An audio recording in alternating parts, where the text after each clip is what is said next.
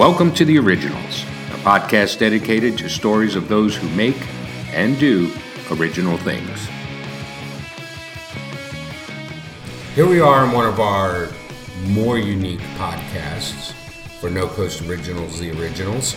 I've said far too many times that we've had someone on our show who is truly an original in what they did, but none of them are going to compare to our guest today.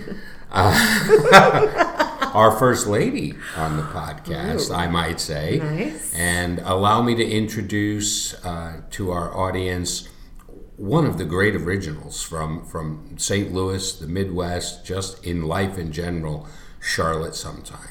I am smiling from ear to ear. What an introduction. Thank you so much. I didn't even get close to all the stuff you want.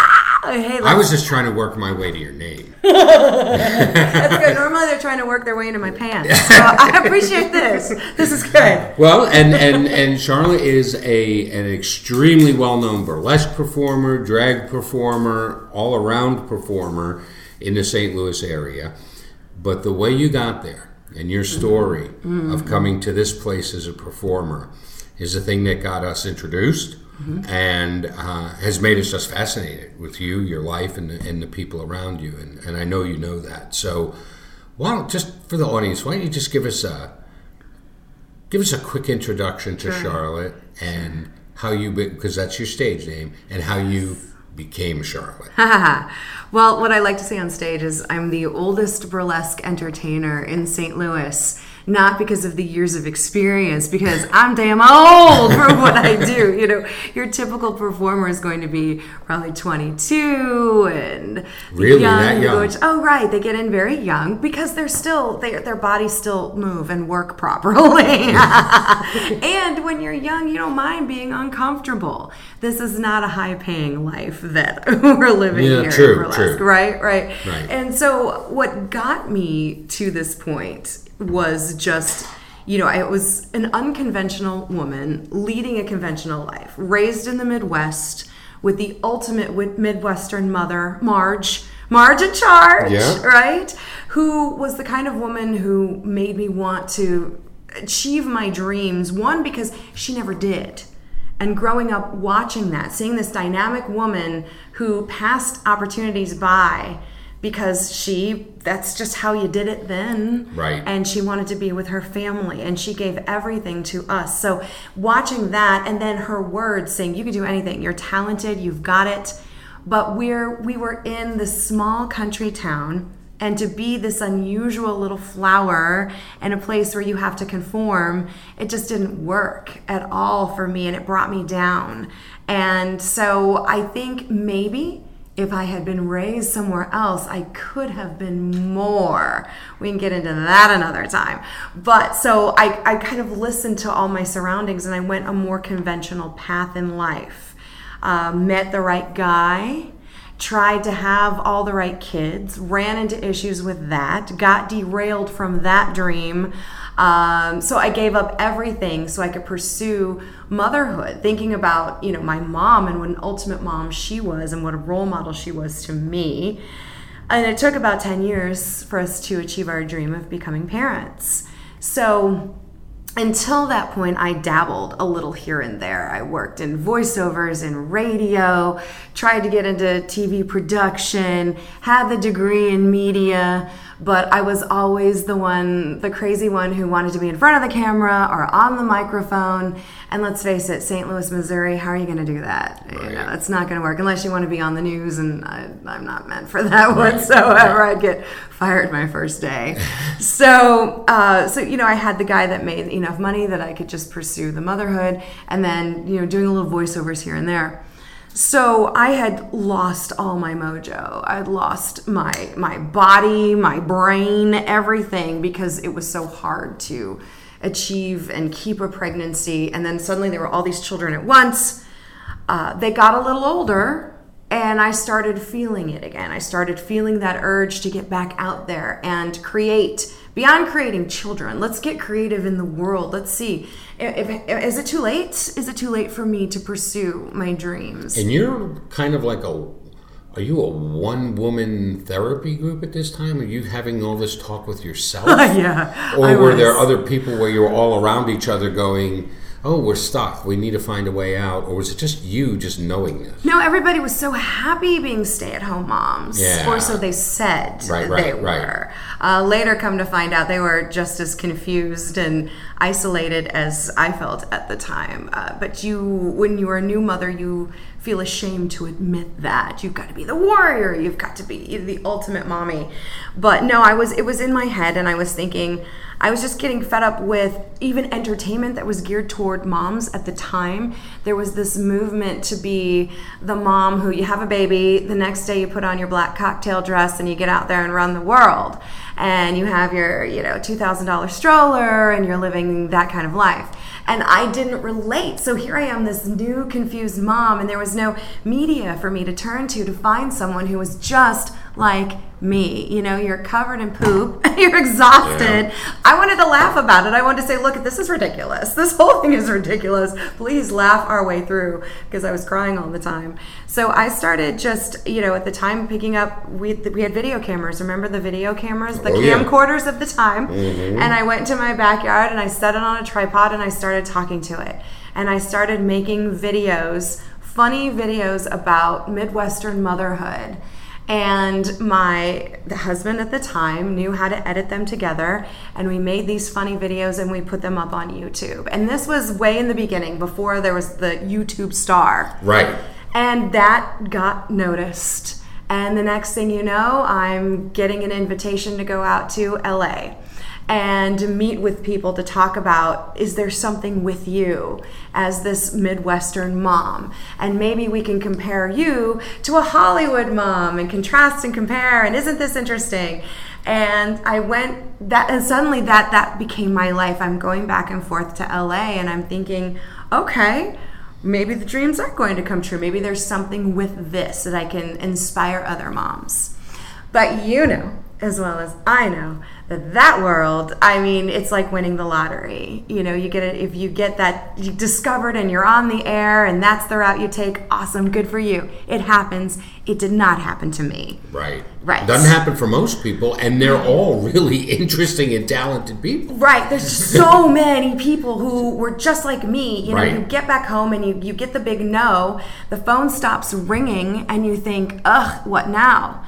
And at that time, what I did was I pretty much just fell apart.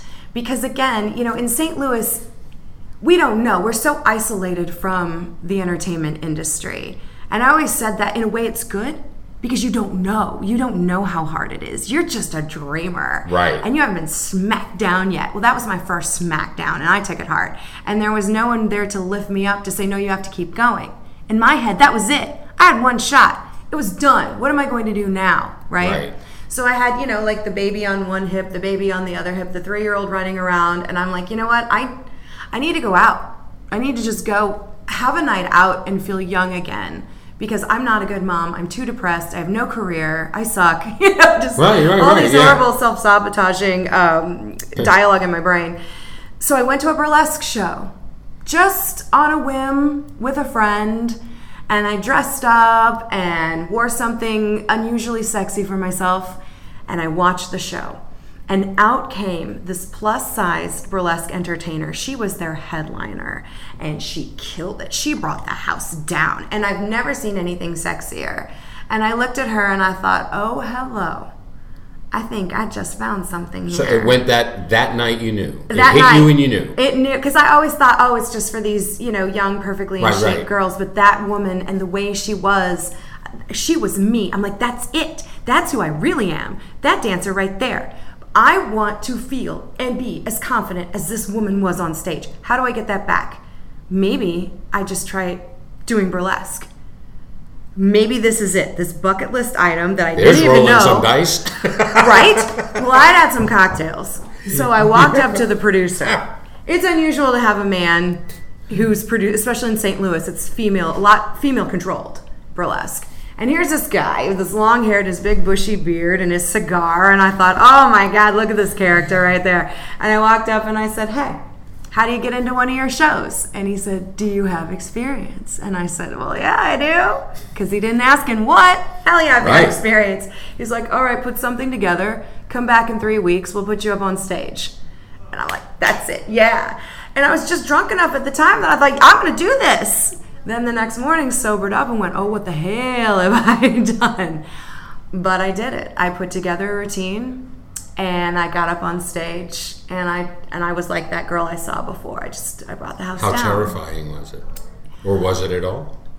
Oh, it was horrible. And I've had stage experience. I've been in theater my whole life, but nothing quite prepares you for the vulnerability of stripping, showing your body to strangers, especially when you're older and you don't have a conventional body type. As someone who's a size 18, has had babies, nothing is where it is still supposed to be when you're a stripper. But burlesque isn't about that. No. It is about the confidence of all shapes, all the sizes, all the backgrounds. It is the art form. It's much smarter, much more wit. I mean, sure it is. It's an art. It is. It's satire. It's all of the above. And that was me on stage. The theme was Buxom Bumpkins. And I put together an 8-minute medley. Who did I think I was? That's like a headliner thing right there. You don't do that.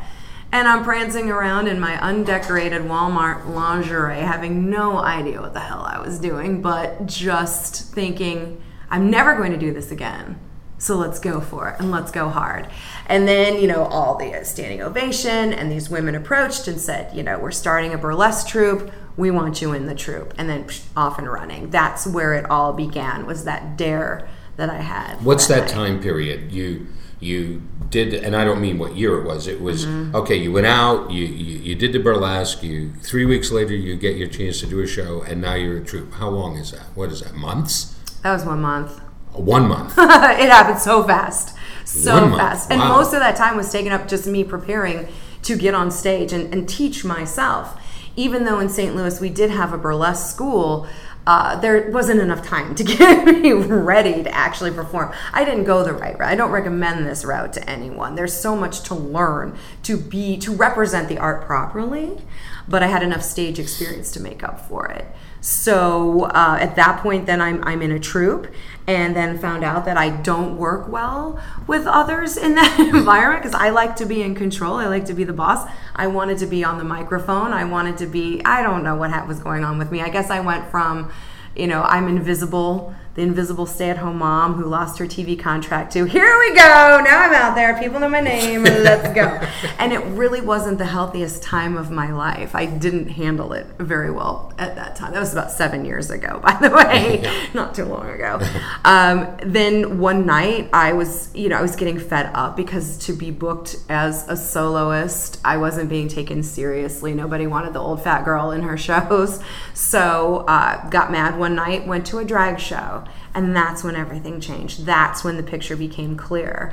And I saw those queens get on stage, all their different sizes in the pageantry, and people literally screaming for them like they were rock stars. And I went, now that is how it should feel, because that's how I feel inside. I want that kind of reaction. And it was all ego-driven, of course. And there are no biological females in drag. Well, there are, actually. There are. And that was the thing. At the time in St. Louis, there were quite a few of them called bio queens or faux queens, hyper queens, cisgendered women who make themselves up exactly like drag queens. There's special things, gluing down the eyebrows, wearing the big wigs, some of them even putting padding on. So this was going on This then. was happening, and they get up and lip sync. And this one club that I went to, those ladies were up there as well within the mix of the kings and the queens.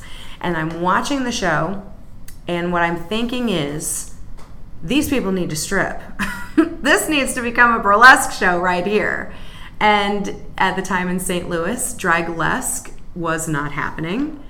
And I went, okay, this is what we're going to do. We're going to start one. So I went up to the owner of the club and asked for a meeting, got the meeting, pitched the idea, got the show. My idea was drag kings, male impersonators, and the queens, the female impersonators, and the burlesque girls. One show, one theme, everybody strips. And we debuted to over 300 people, packed And into had this ever been done before? Not to the extent that I was doing it. Not a full show dedicated entirely to Draglesk. And not with someone out of burlesque. Producing it. And really. producing it in a drag club. I mean, Correct. this was all drag club and geared for younger people too, 18 and up. So about the 18 to 25 demographic in this club. So I thought these kids are going to be open-minded to it. And everyone doubted it. You know, even the performer said this is not going to work. So we ran for 4 years, once a month for 4 years, and the smallest crowd ever was 350. We would pack 800 people in there. We would have lines around the block every single month. I would just walk in and the crowd would erupt, just me walking back to the dressing room. I mean, I went from housewife to now everybody knows who I am. So now in this pretty rich subculture, you're a celebrity. Right. And that, wow, did that mess up my world? You think you want that, right? You think, oh, yeah, wouldn't it be great if everyone knew who I was and they take me seriously? Now I'm a success. Now everyone will listen to me. Oh, it's the opposite. It's not always like that, it's is not. it? No, it's not. It took a toll on my entire world. I had to learn how to be a celebrity, and I hate, like, I say that word and I cringe now to say that because I don't see myself that way anymore. I just see myself, I got lucky. I got really lucky. I was right place, right time, the right community, the right generation, and I just gave them something that they connected with because every show they got a message of positivity. They got that positivity. They got that LGBTQ, etc. acceptance. I had trans performers up there proudly stripping. Like, we just broke so many barriers and brought so much attention to the community and the sexiness and diversity that we have. It was groundbreaking for St. Louis. Wasn't it just groundbreaking across the country? Isn't it just, to me, it's the thing that when we first said that's so fascinating about it is this is going on in St. Louis. Yes. And people in New York and LA or wherever, they would never guess this. No, we would have visitors from the coast come in and request to speak to me after and say, our minds are blown. We've never seen anything. We've traveled. And of course, people are doing this, but not the way you're doing it with this whole Mama Charlotte thing and the messages and just loving this audience. And suddenly I found myself not only with my little kids at home, but a whole collection of children who were my drag entertainers, my burlesque entertainers, and audience members. This connection was being made. And it was emotionally very difficult for me. You know, it's so exposing. There's so many, we could do a whole show just about that, just how psychologically, how it just altered my mind and my entire life. For the better, I mean, I don't know. Now, here I am on a completely different side of it with the career. And I'm sort of looking back at it. I do miss that. The show it's not in production anymore. Right. I miss the connection with those young people. But now I've moved on in my career. Now I'm being hired at venues that have more, and I hate to even say the word high-end productions because they're all valid. Anyone who has the balls to get on stage and do this, I salute, I praise. Yeah, but some people have better audio and lights. Okay, there you go. I'll give you that. Sure. I'll give you that. You know, I'm all about that indie producer, rah. But yeah, it is kind of nice, and when your paycheck goes up, it's nice there, too. And it's nice to have someone running a board that knows what they're doing. And right? I mean, right. That changed for me. And so I found, and I had to leave the industry for it to change. I just got so fed up with the politics and this peer-controlled industry. You know, whether you're a success or not, a lot of it is determined by your peers, and that is so. You can just imagine how rough. I can't imagine like drag queens arguing over what they want to do. That to me is just like who gets the that's parts. like World War IV to me. I can't even conceive of it. No. That's very difficult. And imagine being this cisgendered woman trying to navigate herself through that when you have people who are so resentful who've been doing it for years, and suddenly this housewife comes out of nowhere and has a hit show. And everybody's talking about her and everybody's going to it. And they're scared to schedule their shows that same night because they know they'll lose the audience to my show. So, yeah, it was something. And we'll be back with our interview in just a minute. But if you are or know someone who is truly an original and have interest on being a guest on our show, shoot us a note, podcast@nocoastoriginals.com. Make sure to check us out on Instagram and follow our feed for pictures of our guests and other stuff we find originally cool. And now we return to our interview on No Coast Originals, The Originals. So where I am now, my audiences are women, 40s, 50s, women my age. And what types of shows are these now? These are, well, for some, I am just the MC. I walk in and it's a burlesque show. Okay. I'm just the MC, but the way the MC is set up, she's the star. She's the front woman. Okay. She logs all the stage time. She does, everything falls on her. The other shows I'm doing, I am producer. There is drag.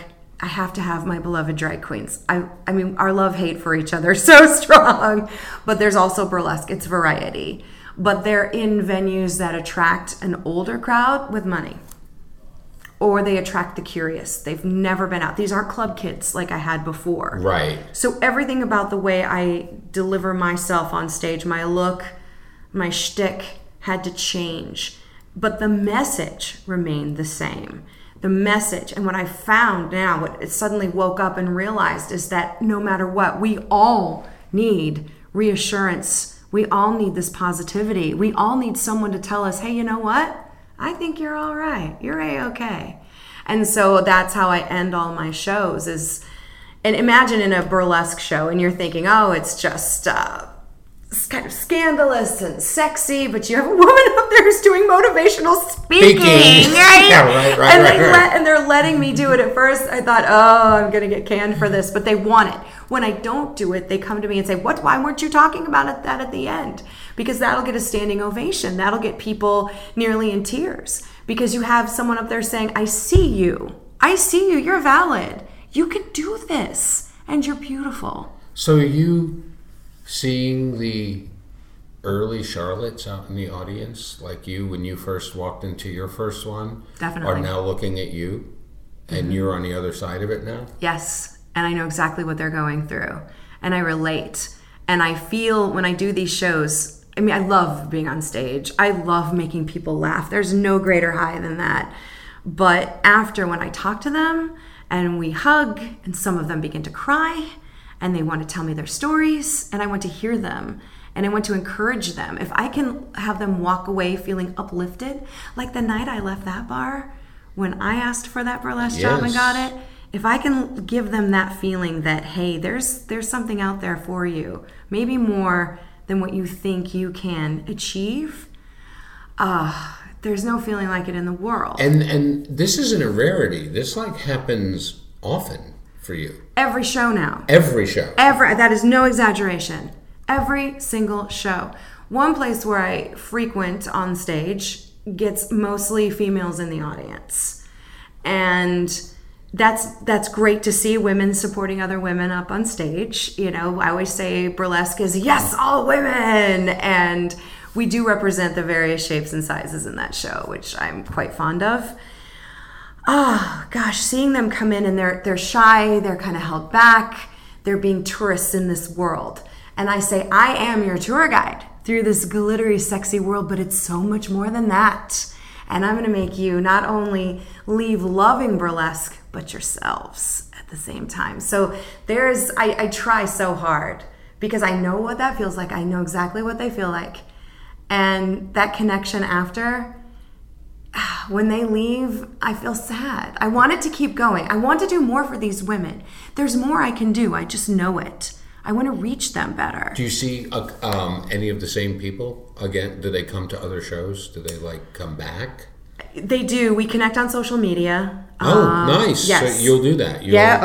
Absolutely. I give it out. I stay after. We do that. We follow each other. I follow their stories. I gain inspiration from them. Some of these women have only seen one show 6 years ago, and they're still in touch with me. They still write to me. They're still connected to me. Wow. And that's a beauty. It just happened this morning. You just don't expect that coming out of burlesque. No, right? You don't. No. That's the real curveball to me when we were talking about this was, I just saw it as like a party, a celebration, a let loose, just a real bon vivant time. Never in my life that I imagined that it was some sort of life-affirming point of connection for anybody. No. You know? And here this is happening every show. Yeah, right here in St. Louis. Right here in St. Louis. And this happens at the drag show too, right? It does, because having a woman, and this is so rare, I think if you look all around the country, is there a cisgendered, middle-aged,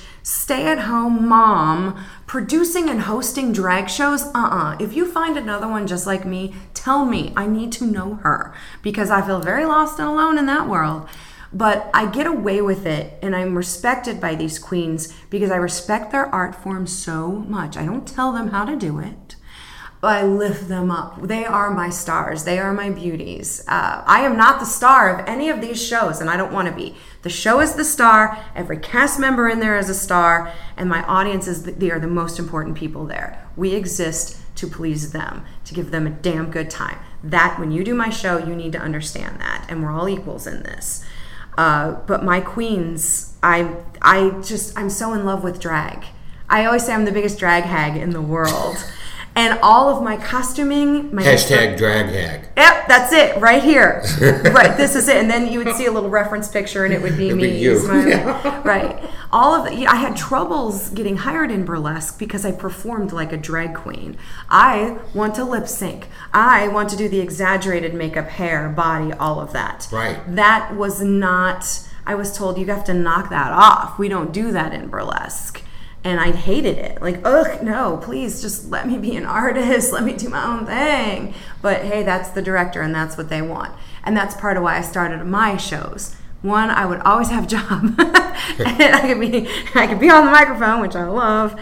And I could do my art my way. And I can hire all of these out-of-the-box artists that may not get cast in the mainstream shows, but have a lot of talent and love to give. And so I still do that today. It's more restricted because my audiences demand a certain aesthetic. But you can bet I'm hiring those plus-size queens and those plus-size burlesque girls and people of color and just the mix of all these beautiful humans in one show. And now you're here. Good, right. I mean, there was a time that I was trying to talk people into hiring me. Please let me be on your stage. And now I'm turning people down. So, nice place to be. And you know as well as I know, we don't know how long this lasts. It's entertainment. It's feast or famine. Take your foot off the brake. It's here now, so I am in it. I will rest when no one will hire me anymore. Yeah.